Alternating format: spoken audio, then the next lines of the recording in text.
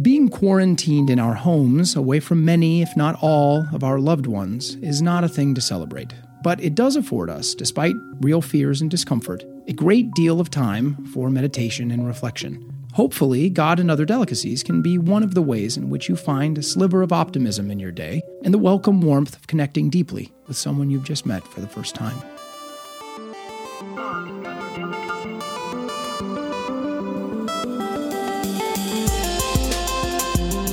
Hello, everyone! Welcome to God and Other Delicacies. I'm Nicholas D'Augusto. Thank you all for being here. I hope this show is finding you healthy, safe, and sane wherever you are in the world.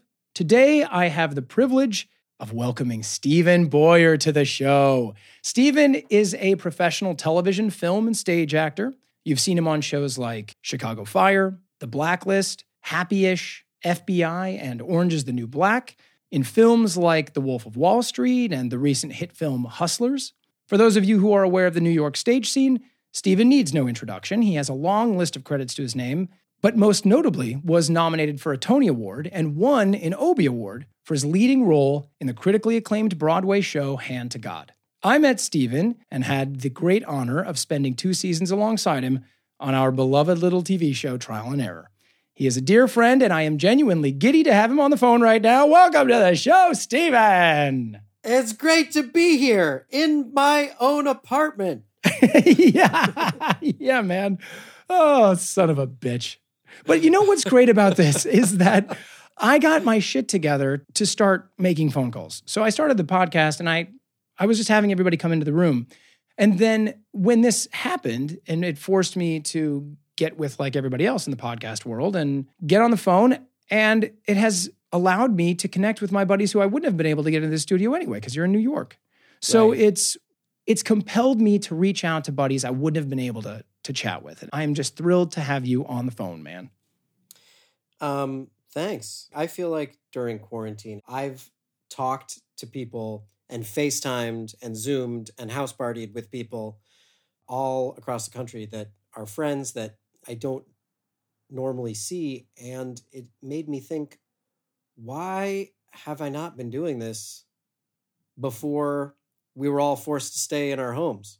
I could have been doing this. My friends that are in other cities and other parts of the country, I could have FaceTimed with them regularly, but I didn't. But now that we're all at home, I'm like, how am I going to break up the day? I'll call so-and-so in Baltimore, or I'll call someone in Los Angeles, or I'll call someone in Columbus. And it's like, it never occurred to me to do that before. I wonder if it means that it'll make us rethink.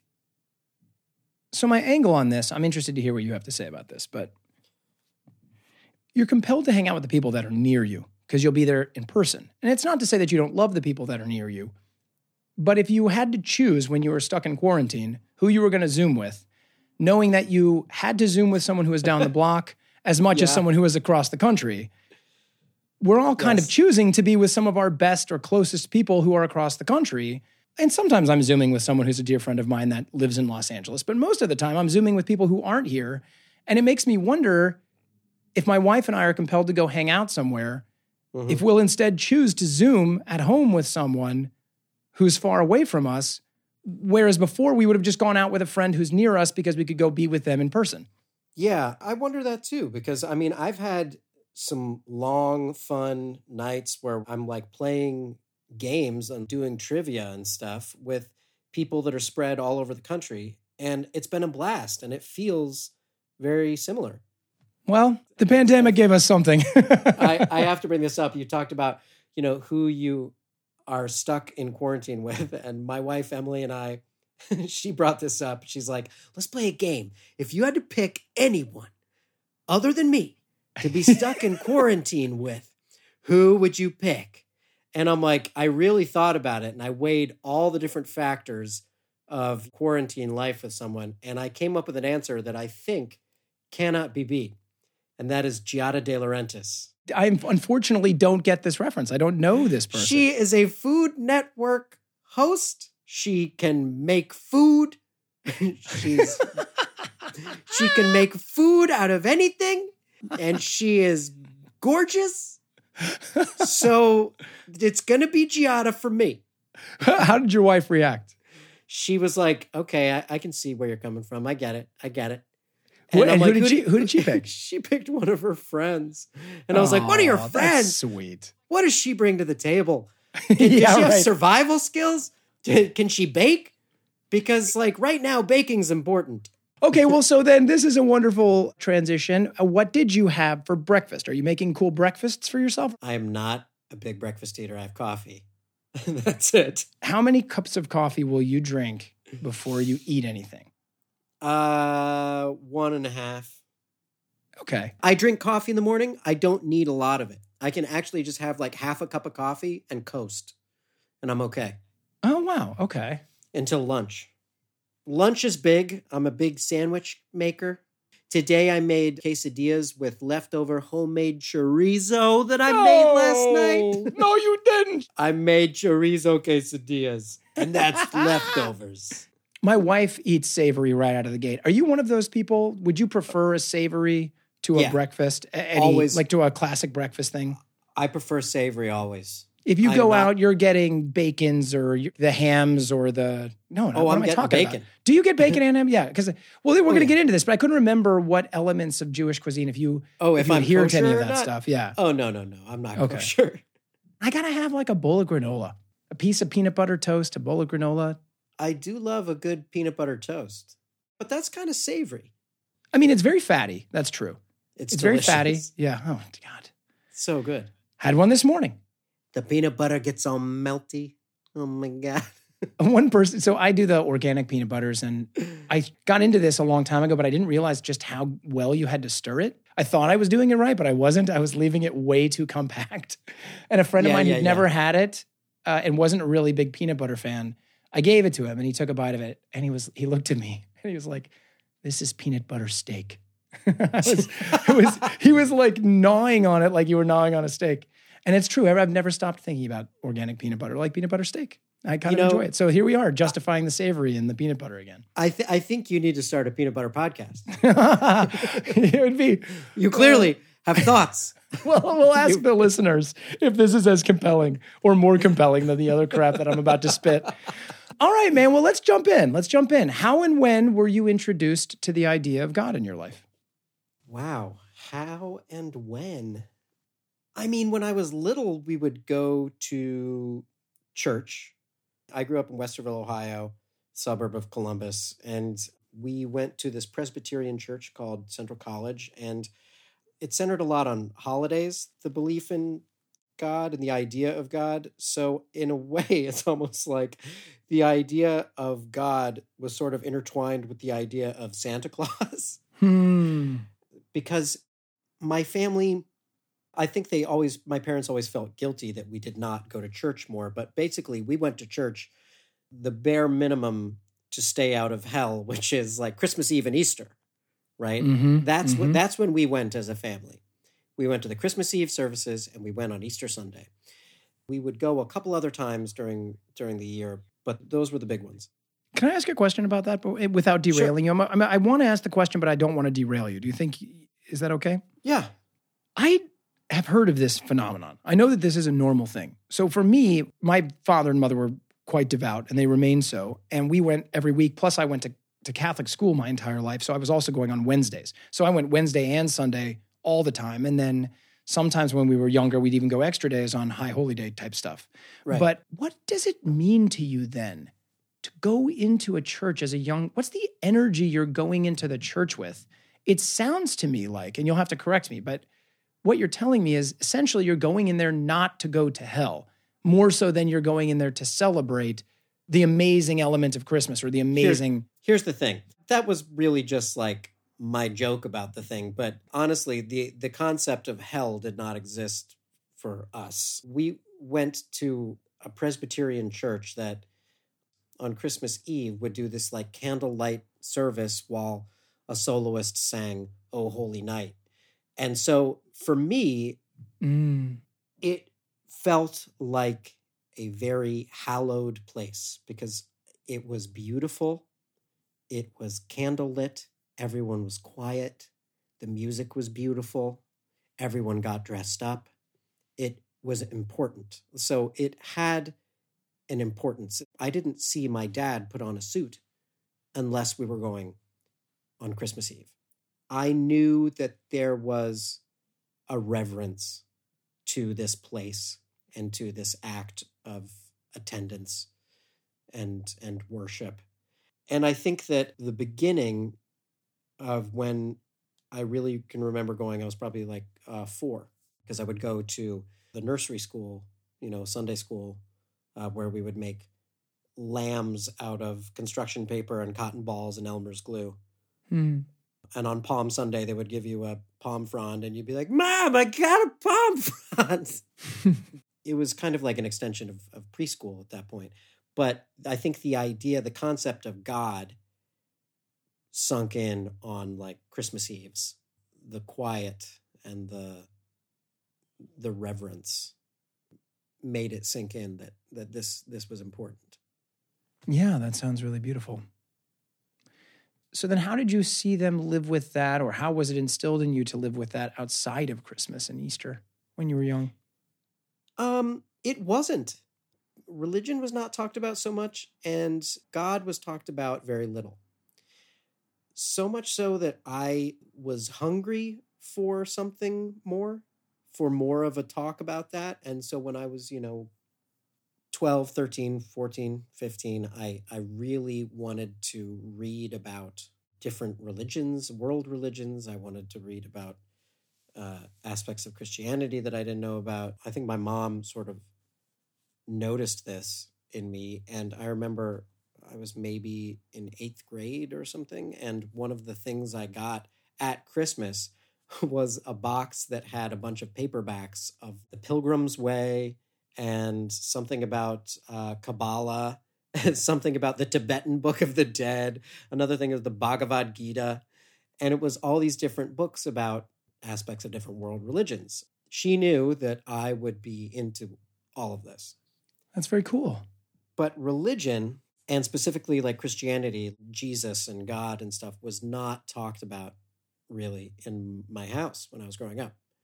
Which is funny, my parents met in church. They met doing a church play together. Wow. When they were in high school. Did they grow up in the town that you were raised in? Well, they grew up in different parts of Columbus. My dad grew up in Bexley.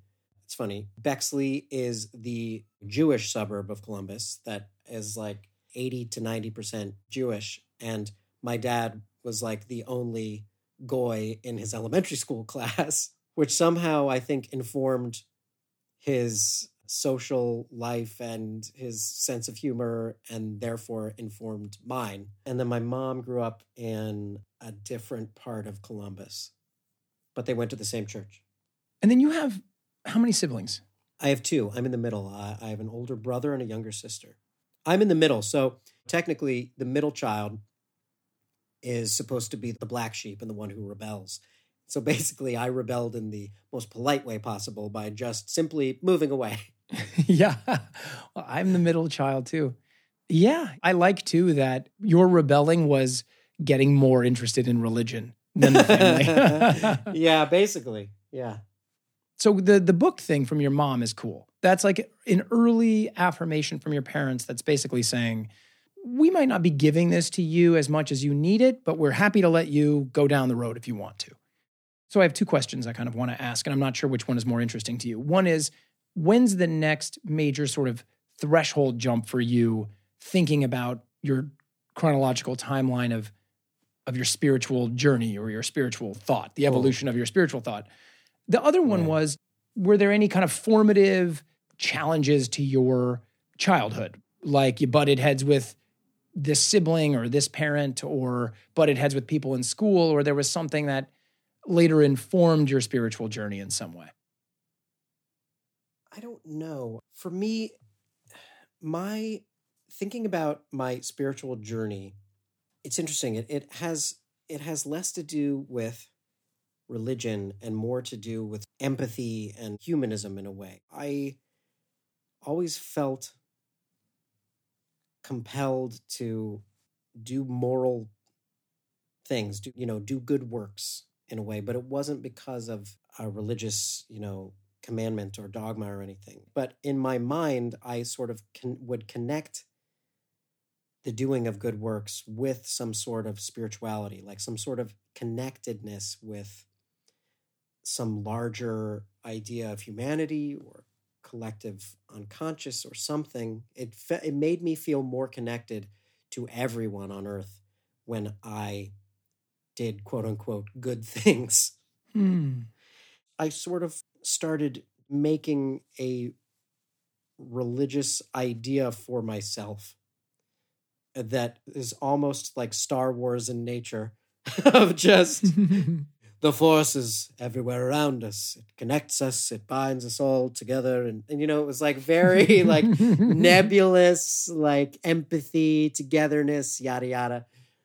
But I wasn't like going to church and I wasn't reading so much. So it was really just me feeling deep teenage feelings. But I think it was my senior year of high school.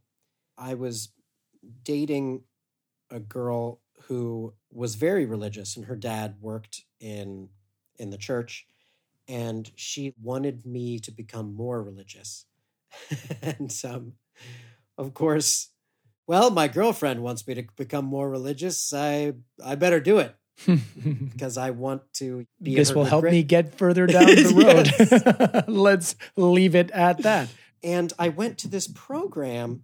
You kind of go sleep over at this church for like 2 or 3 nights. Sure, and you just stay there. Yeah, it's like a retreat.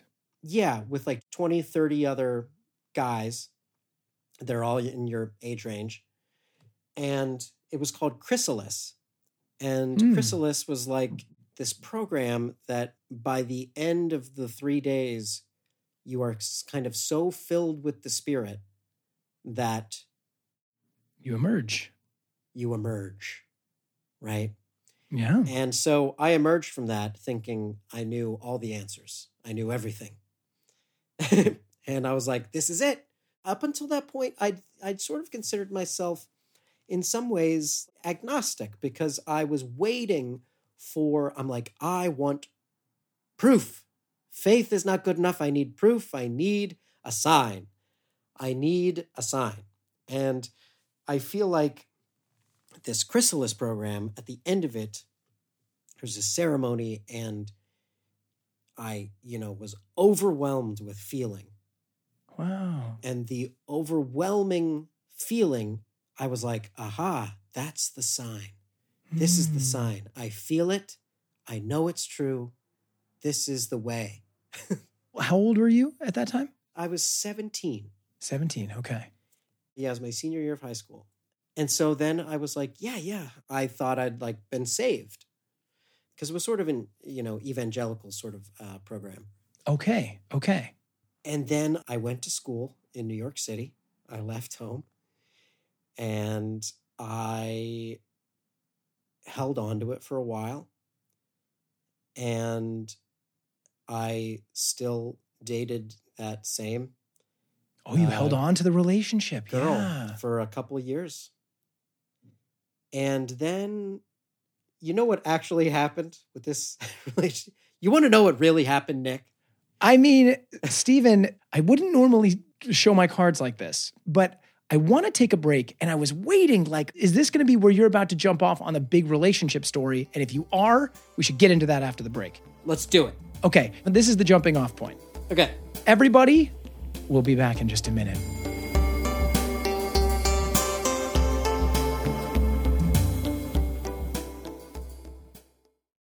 Hey there, if you're one of the fans listening to the show right now on iTunes, I'd really appreciate it if you took a second to just scroll to the bottom, hit 5 stars on the ratings, wrote a 1 to 2 sentence review. It really helps the show find new listeners, and it means a lot to me because I love getting your feedback. Thanks.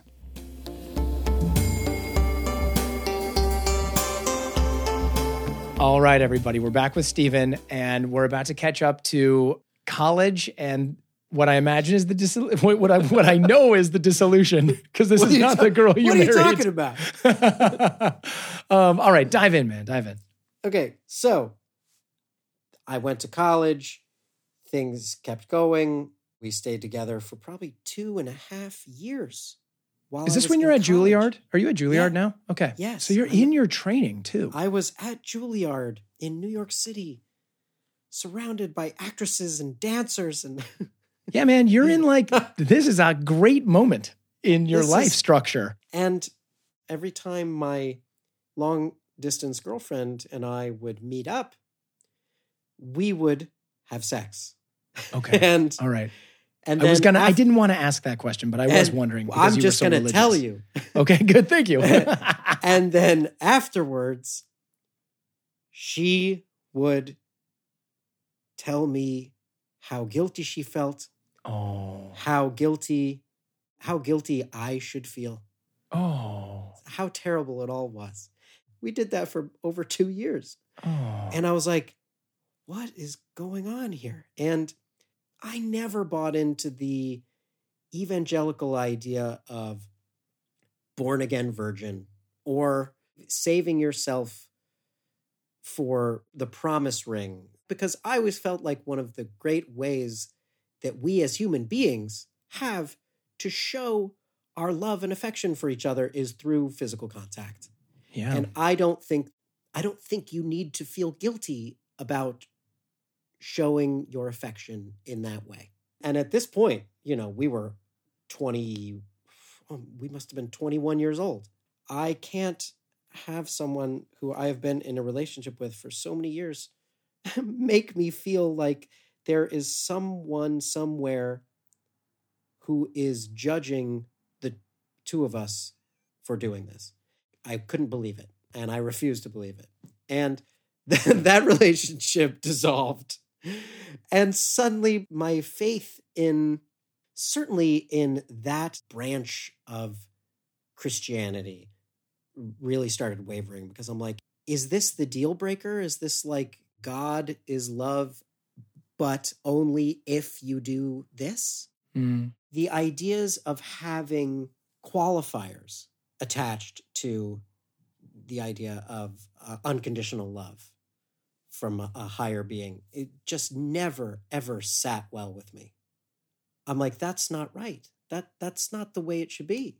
And I don't believe that's the way it is. I don't believe that anyone is irredeemable. I don't believe that there's an act that you can do that is going to, quote unquote, damn you. I just don't. Because I believe that human beings are at heart good.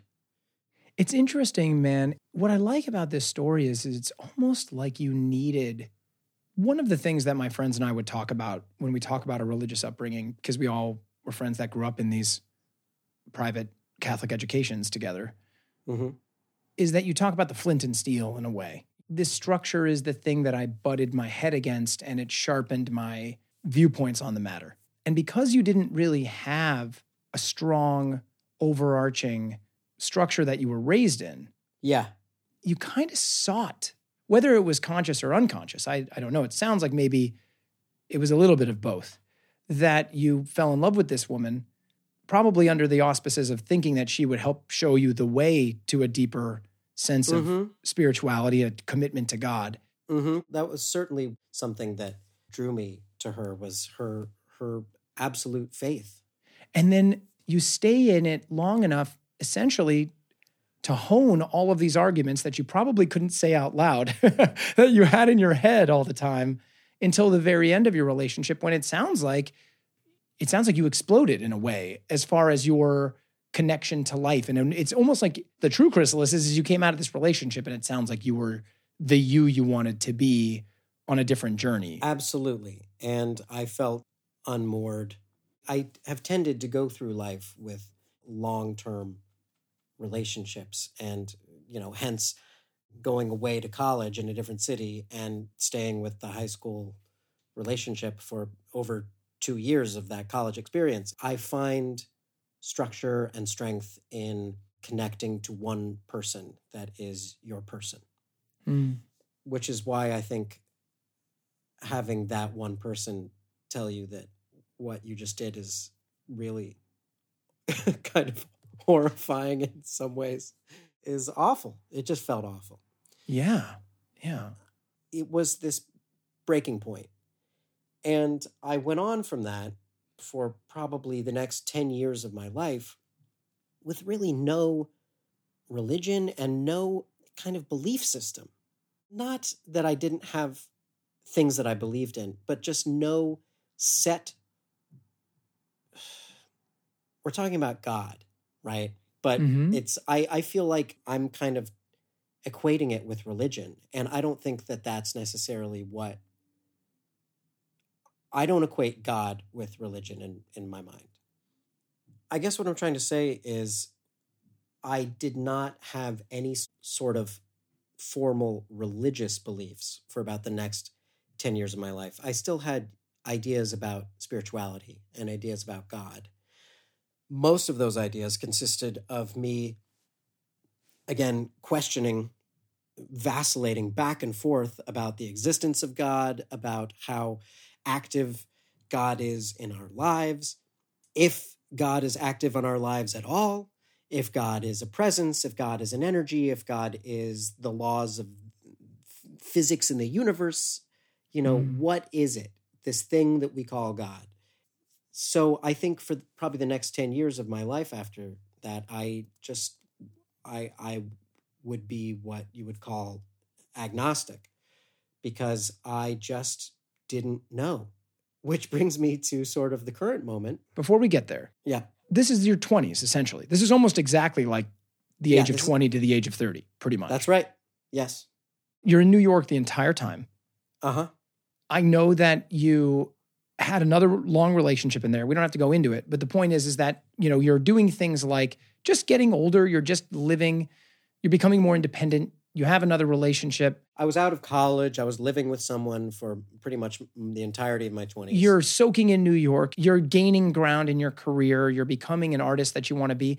I'm an actor. I know what it's like. Some of my greatest moments of resonance are when I get to be performing in front of people. I imagine you're soaking in the joy of all of the many questions you get to answer when you're in your 20s. You're in New York and you're trying to figure out what's my career going to be. Yes. I have much of that same experience. So it feels like that's kind of what you're saying. You're taking an enormous amount of art. You're taking in the city. You're taking in life experience. What is that next threshold moment? Again, came from a disillusion of a past relationship. Okay. I was basically with someone for the entirety of my 20s. I love that everyone also in the show is both directly and indirectly getting the story of your sex life. Why not? All right. Okay, so, go on. It's quarantine, We're all at home. Exactly. We're all just hanging out. We all need somebody to talk to. Oh, God. I'll do more sex talk on my peanut butter podcast.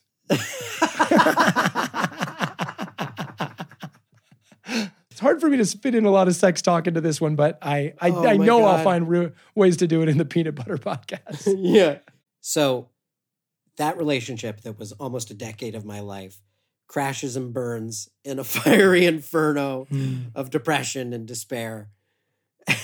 So I was totally at the end of my rope. I started working at a theater for no money here in New York called Ensemble Studio Theater. And the first playwright I worked with was my wife. Oh, okay. It was Emily Chaddock Weiss. And I worked with her there on the very first show that I did at that place. And I decided to stick around that theater because I liked what was going on there, but also mostly to be around her. Yeah. And that began the latest, most current leg of my spiritual journey, which is my delving into Reform Judaism and my subsequent conversion to Reform Judaism. Amazing. This is going to be the second break, and the third segment will start off with that. Amazing. We'll be back with Stephen in just a minute.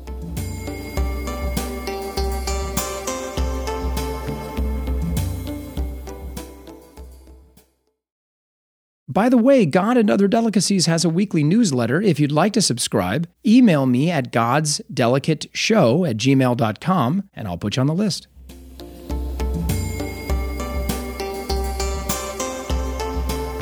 All right, everybody, we're back with Stephen and the final segment. I got to come into your life during this period, so I'm excited to get to talk to you more about what led to this and just have you talk a little bit more extensively about how it feels. I got to celebrate a Passover with you. So That's right. yeah, we Oh, did when we were man. in Vancouver. But so I should lead everybody in.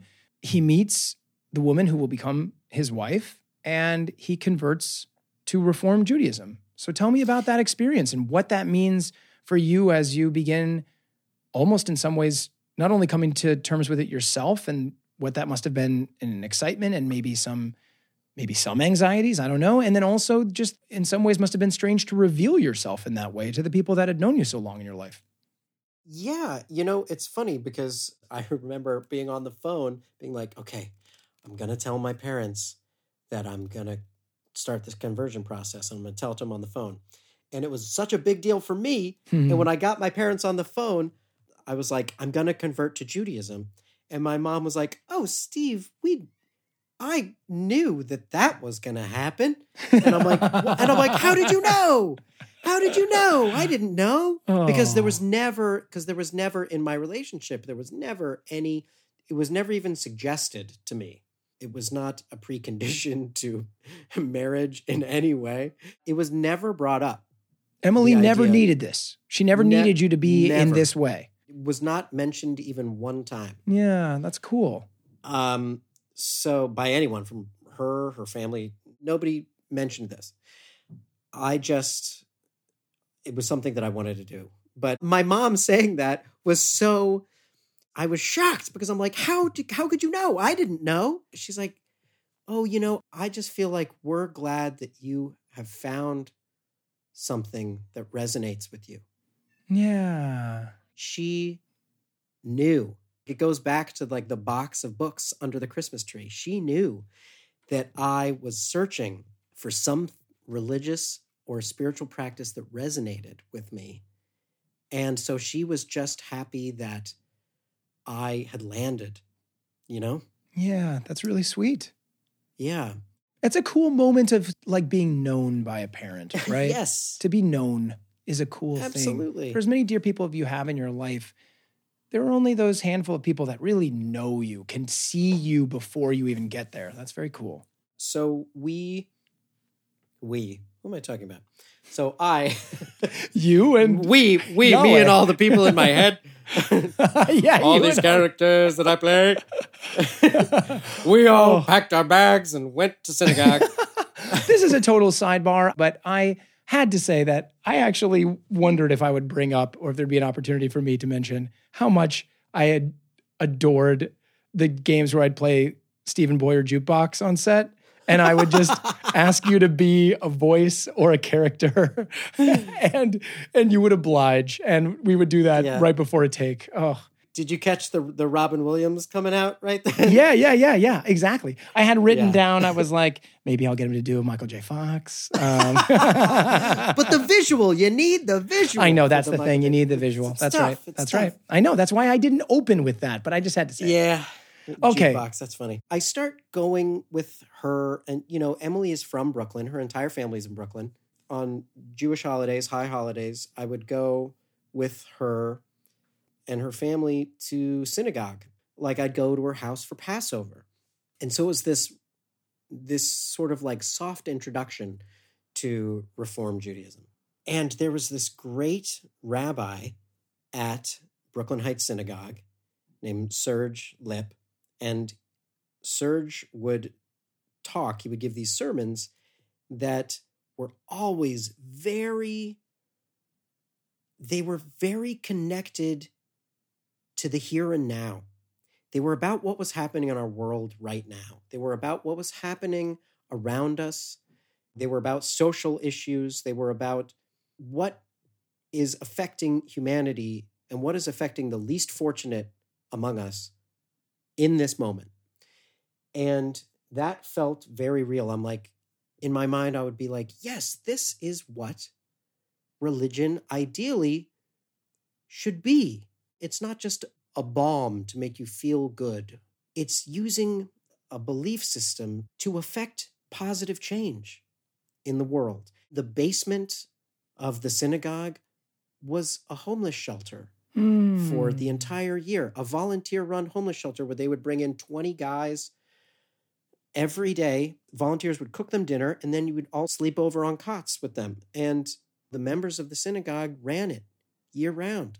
That is the kind of good works that it's like, this is what I felt had been missing in other religious experiences in my life. Like, I would hear someone talk about soul, talk about their soul, talk about the souls of all of us, but wouldn't put their money where their mouth is and do work to lift up other souls, you know?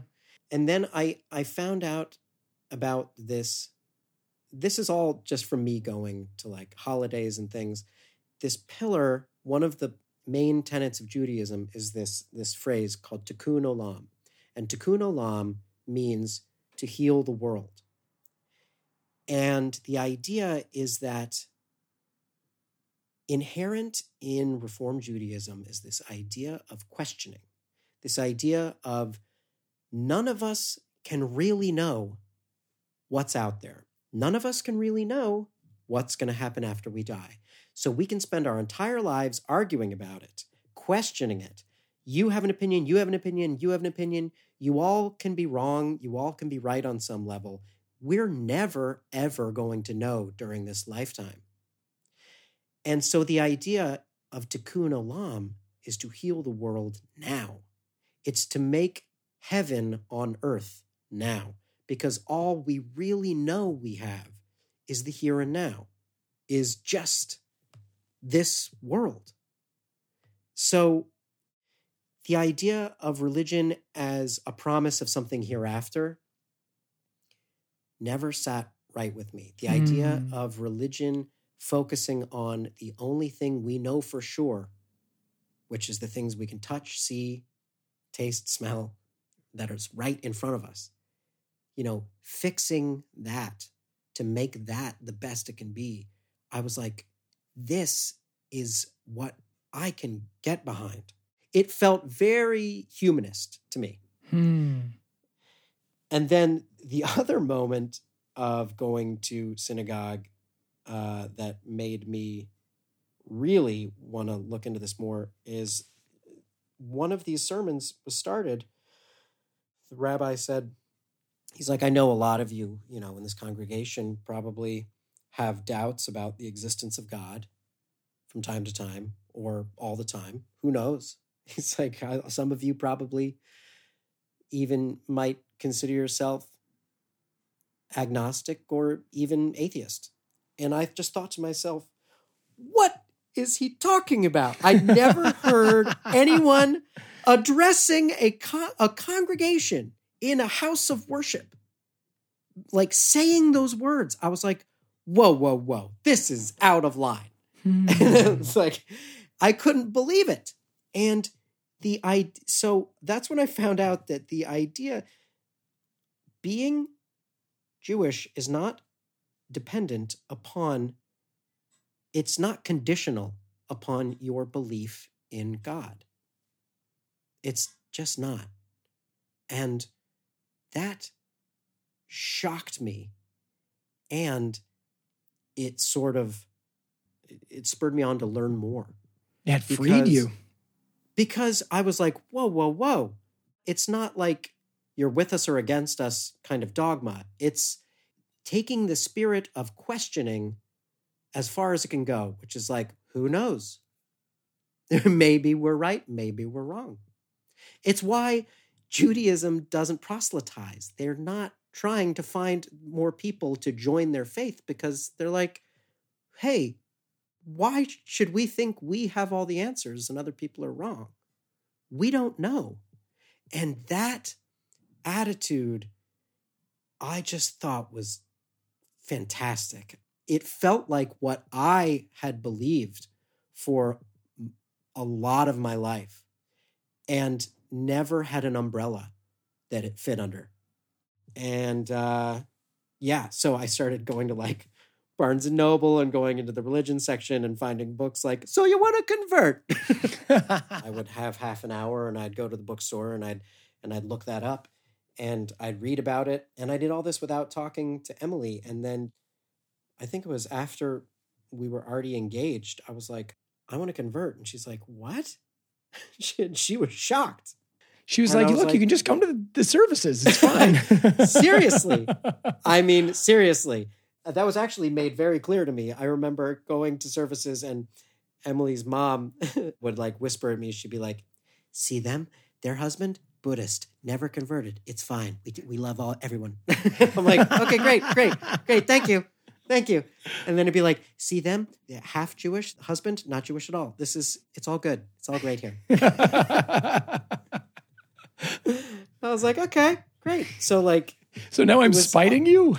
No, I know. It was like it was made clear early on, like, really, this is not something anyone expects. Yeah. Why was it something that was so necessary for you? Well, first of all, I knew that I wanted to have a family.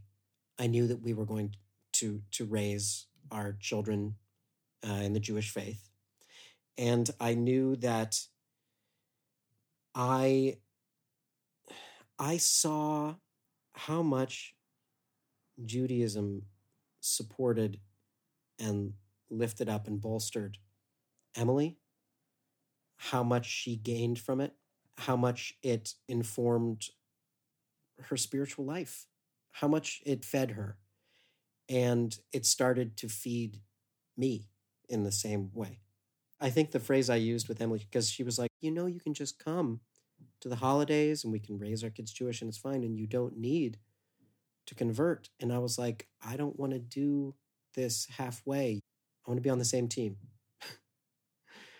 I want to be on the same team. It just feels like I needed to do the conversion process, which is a year and a half of reading and meeting with the rabbi and questioning and soul searching and discussions and education. And I was like, I feel like I need this to sort of complete this journey, which is something that I want to do. And it's not even completing the journey. It's beginning the journey, because it's the rest of my life is going to be the completion of this journey. It's not over till it's over.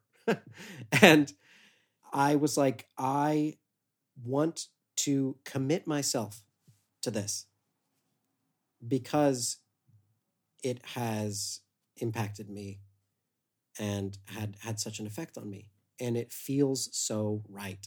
It just felt so right. That's cool, man. So what is the experience like? Like, what is the service? What's the ceremony like? Oh, man. So, I mean, the conversion process is mostly class. Because I'm an actor, my schedule's so weird, I couldn't have like an organized class because my schedule was so messed up. But I ended up meeting just one-on-one with the rabbi for 18 months, maybe, once or maybe twice a week. So it was an ongoing thing. But then I answered a lot of questions. It was a lot of different sort of essay questions. It wasn't a quiz. It was like, how do you feel about this? How do you feel about this? How do you feel about this? Have you found that there are certain prayers that have special significance to you? How do these holidays make you feel, or do any of them have special significant resonance? Why did you want to convert to Judaism? What made you want to make such a big life decision? And then you go in front of what's called a Bet Din, which was a panel of 3 rabbis. And because it's Reform Judaism, 2 of the rabbis were women and one of them was a lesbian. And I was like, these are my people. Yes. I was like, this feels right. And right on. We met and talked, and they talked amongst themselves, and they were like, this feels very genuine. And then I went to a mikveh, which is a pool of water. It's a pool of salt water. Salt water comes, I believe, from Israel, like from the sea. They ship it in gallons? Look, I'm not really sure about this, but I'm pretty sure that doesn't seem like they would lie about something. Maybe it's the kind of thing where like they dump in like a gallon and it makes, and now the water is whatever. But so you go to your local YMCA cold plunge. Yes, exactly. So it's a bunch of different, like there's changing rooms and then there's the pool. and you go This in is the in the pool. synagogue? No, though some synagogues, some like old school, I think more conservative synagogues do have a mikveh Huh. attached. But you go to a mikveh when you have before you get married, or before, you go before it's a big life change. It's so funny because I love all of the crossover between different religions, and like the idea of dipping yourself into a pool of water to purify yourself is like so central to baptism. And now here it is in Judaism. Well, I mean, So- Judaism had it first. Yeah, right. So you go and you have to be completely unadorned, right? You're buck naked. I didn't have Wow. no contact lenses in. And how many people are there? Nothing. Like, is just the one rabbi is It there? was Like, just me and the rabbi. wow. He turned his back. I went into the water. I submerged myself. I came up. He said, "Repeat after me." And I said a prayer in Hebrew. And he was like, "Congratulations, you're Jewish." Wow. I left. I felt like I was like glowing. I mean, it felt, I was like, this does feel different. It's like how when I got married, I'm like, you know what? We've been living together. How is being married going to feel different? I don't think it's actually going to feel different. And then you get married, you go through the ceremony, and something about the act of ceremony does something that you do feel different. And so I left there feeling different because I knew that I had committed myself to something for the rest of my life. And we left and we went, it was on the Upper West Side. There's different mikvahs around New York City. We went, we ate some deli. Oh, yeah. Great. Gosh. Yeah. Wow. That's great. That's Yeah. great, man.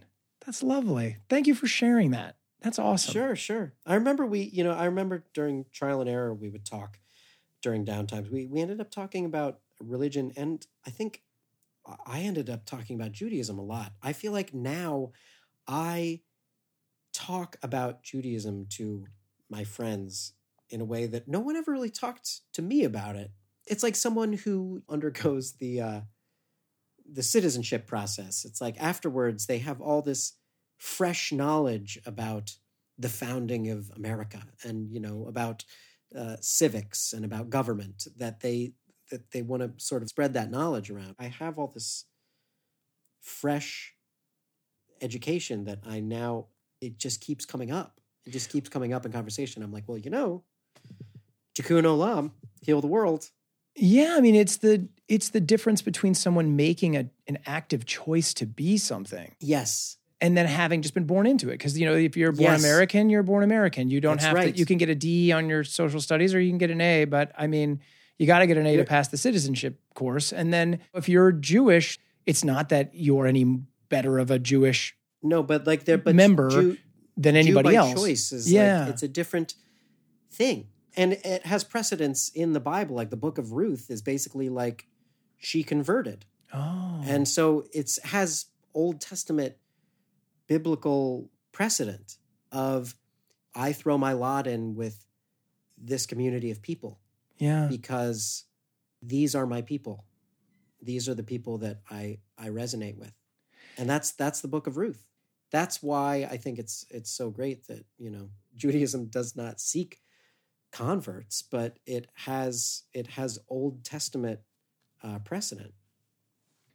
Yeah, man, that's really cool. And in telling the story that you did here today, and I'm sure it's similar stories with friends at different times when they're asking about these questions, you also are essentially somewhat of a diplomat for the religion. Right. Yeah. You allow people like myself to get to ask you questions about the experience from an adult's perspective who made a choice. You were at one time considered, you would have called yourself, it seems like at one time, a secular humanist. You would have called yourself a Christian at one time. Here you have these examples. It's not to say that your way is the only right way. That's the opposite of what you're saying. But it is, you are representing an example of that this is a choice that a person can make if you care about it in this way. And I can tell you why I cared about it and why I made these choices and how it went for me and what it meant. And I think a lot of people, myself included, are curious about hearing people coming to these decisions as an adult. You know, that reminds me of when we were filming season 2 and we had the Passover Seder that you came to. And we actually had it at my apartment, I think. Yes, that's right. In Vancouver. Yeah. And Kristen Chenoweth came too. And Amanda. Yeah. So many folks. And at the end, towards the end of it, you traditionally do this song. You talk about the concept of Dayenu. I love Dayenu. And Dayenu is such a great concept, which is basically Dayenu is, it would be enough. You know, if I was just born, Dayenu. If I had a loving family, Dayenu. If I met the love of my life and got to experience love, Dayenu. It's like that would be enough. If that's where everything ended, it would be enough. Mm-hmm. If I had my son and if I got to experience that love, Dayenu. If I saw him grow up, Dayenu. At each step, at each moment, you can be grateful. If this is the best that there is, it would still be enough. Life would be worth living if this was the best that there is. Dayenu, it is enough. And I remember everybody was like, wow, that's such a great concept. But Kristen Chenoweth really latched onto it, so much so that like I remember months later getting a text from her, like in a text chain, and she'd be like, if we just got to film season 2, Dayenu, y'all. Dayenu. Dayenu, y'all. If we just got to air the first episode of season 2, Dayenu. Dayenu. It was so good. You know? Oh, man.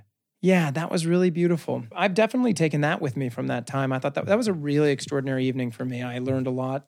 In that evening, I've learned a lot from Jeff Astroff, from having gone to his Shabbats. I love the Dayenu.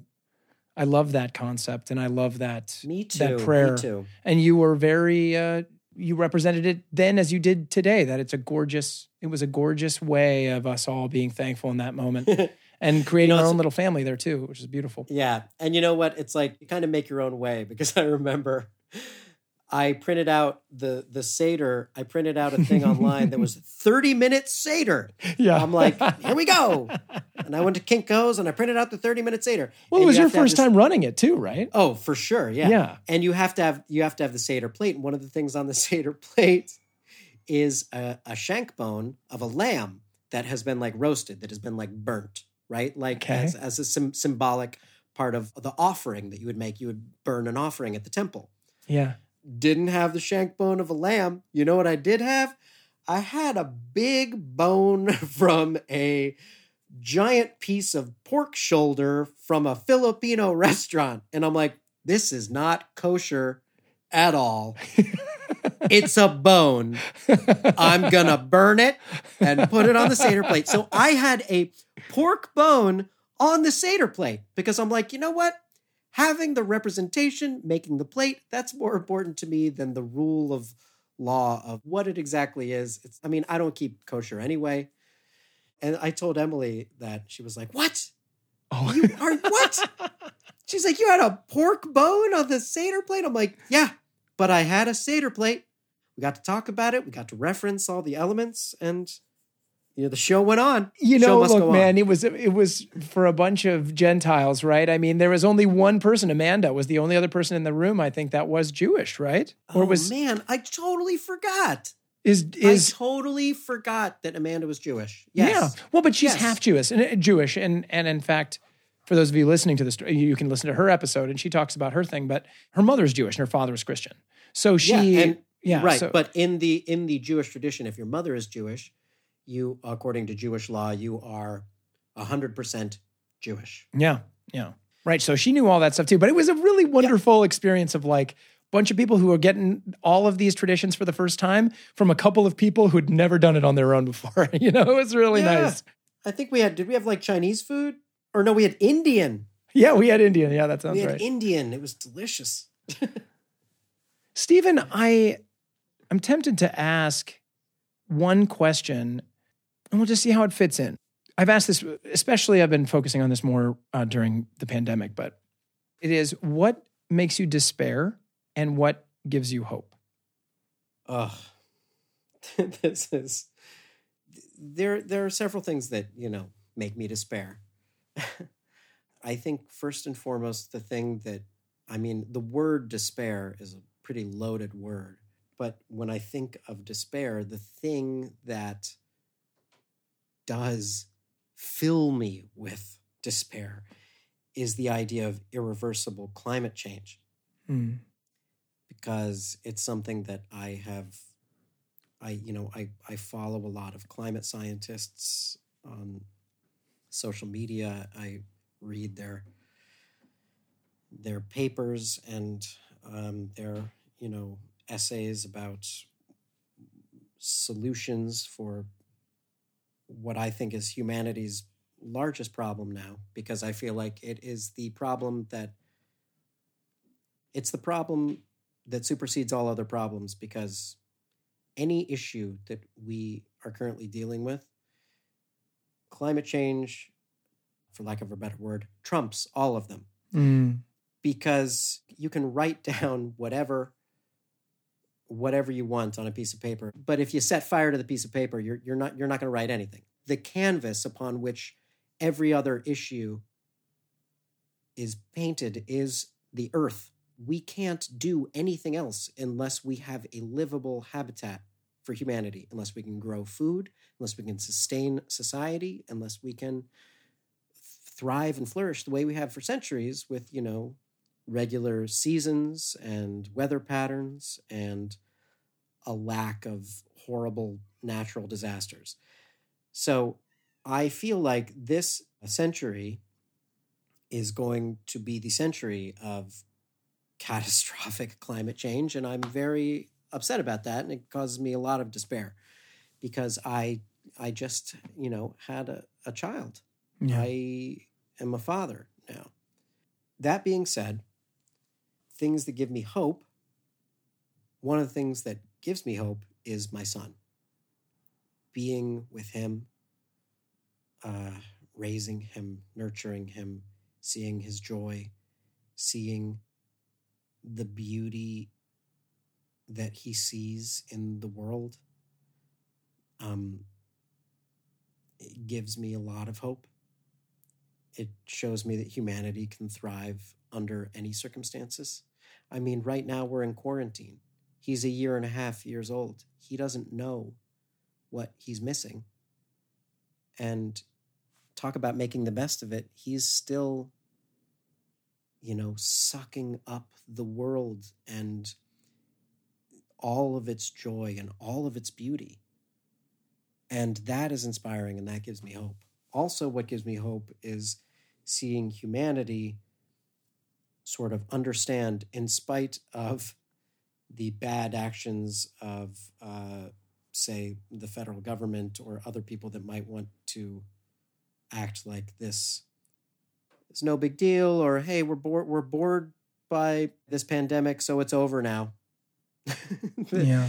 In spite of that, in spite of the anti-science, anti-fact stance, people around the globe are being sensible, and they're doing what they can to fight this. And so I have hope that in the future, no matter what certain world governments might do to further exacerbate the problem of catastrophic climate change, that people, the majority of people, will unite to face it head on and take care of themselves and their loved ones before it's too late. And I think, seeing the majority of people's reaction to this quarantine has given me hope that is possible and that will happen. That's lovely, man. That's good. Stephen, thanks. Yeah. Thanks for sharing, man. This was a really lovely story. It's so great to have you on the phone. It's so great to get to connect with you again. Yeah. Maybe someday we can see each other face to face. I love it. We'll do it through Zoom. Yeah. No, man, someday. I've had the thought of how fun it would be for us to visit New York and come in and see your little boy. Oh my gosh, he's the best. Yeah. He's so fun. I love it, man. Well, let's talk a little bit after this, but let me say goodbye to the show, okay? Okay, sounds good. All right. And thank you all for listening.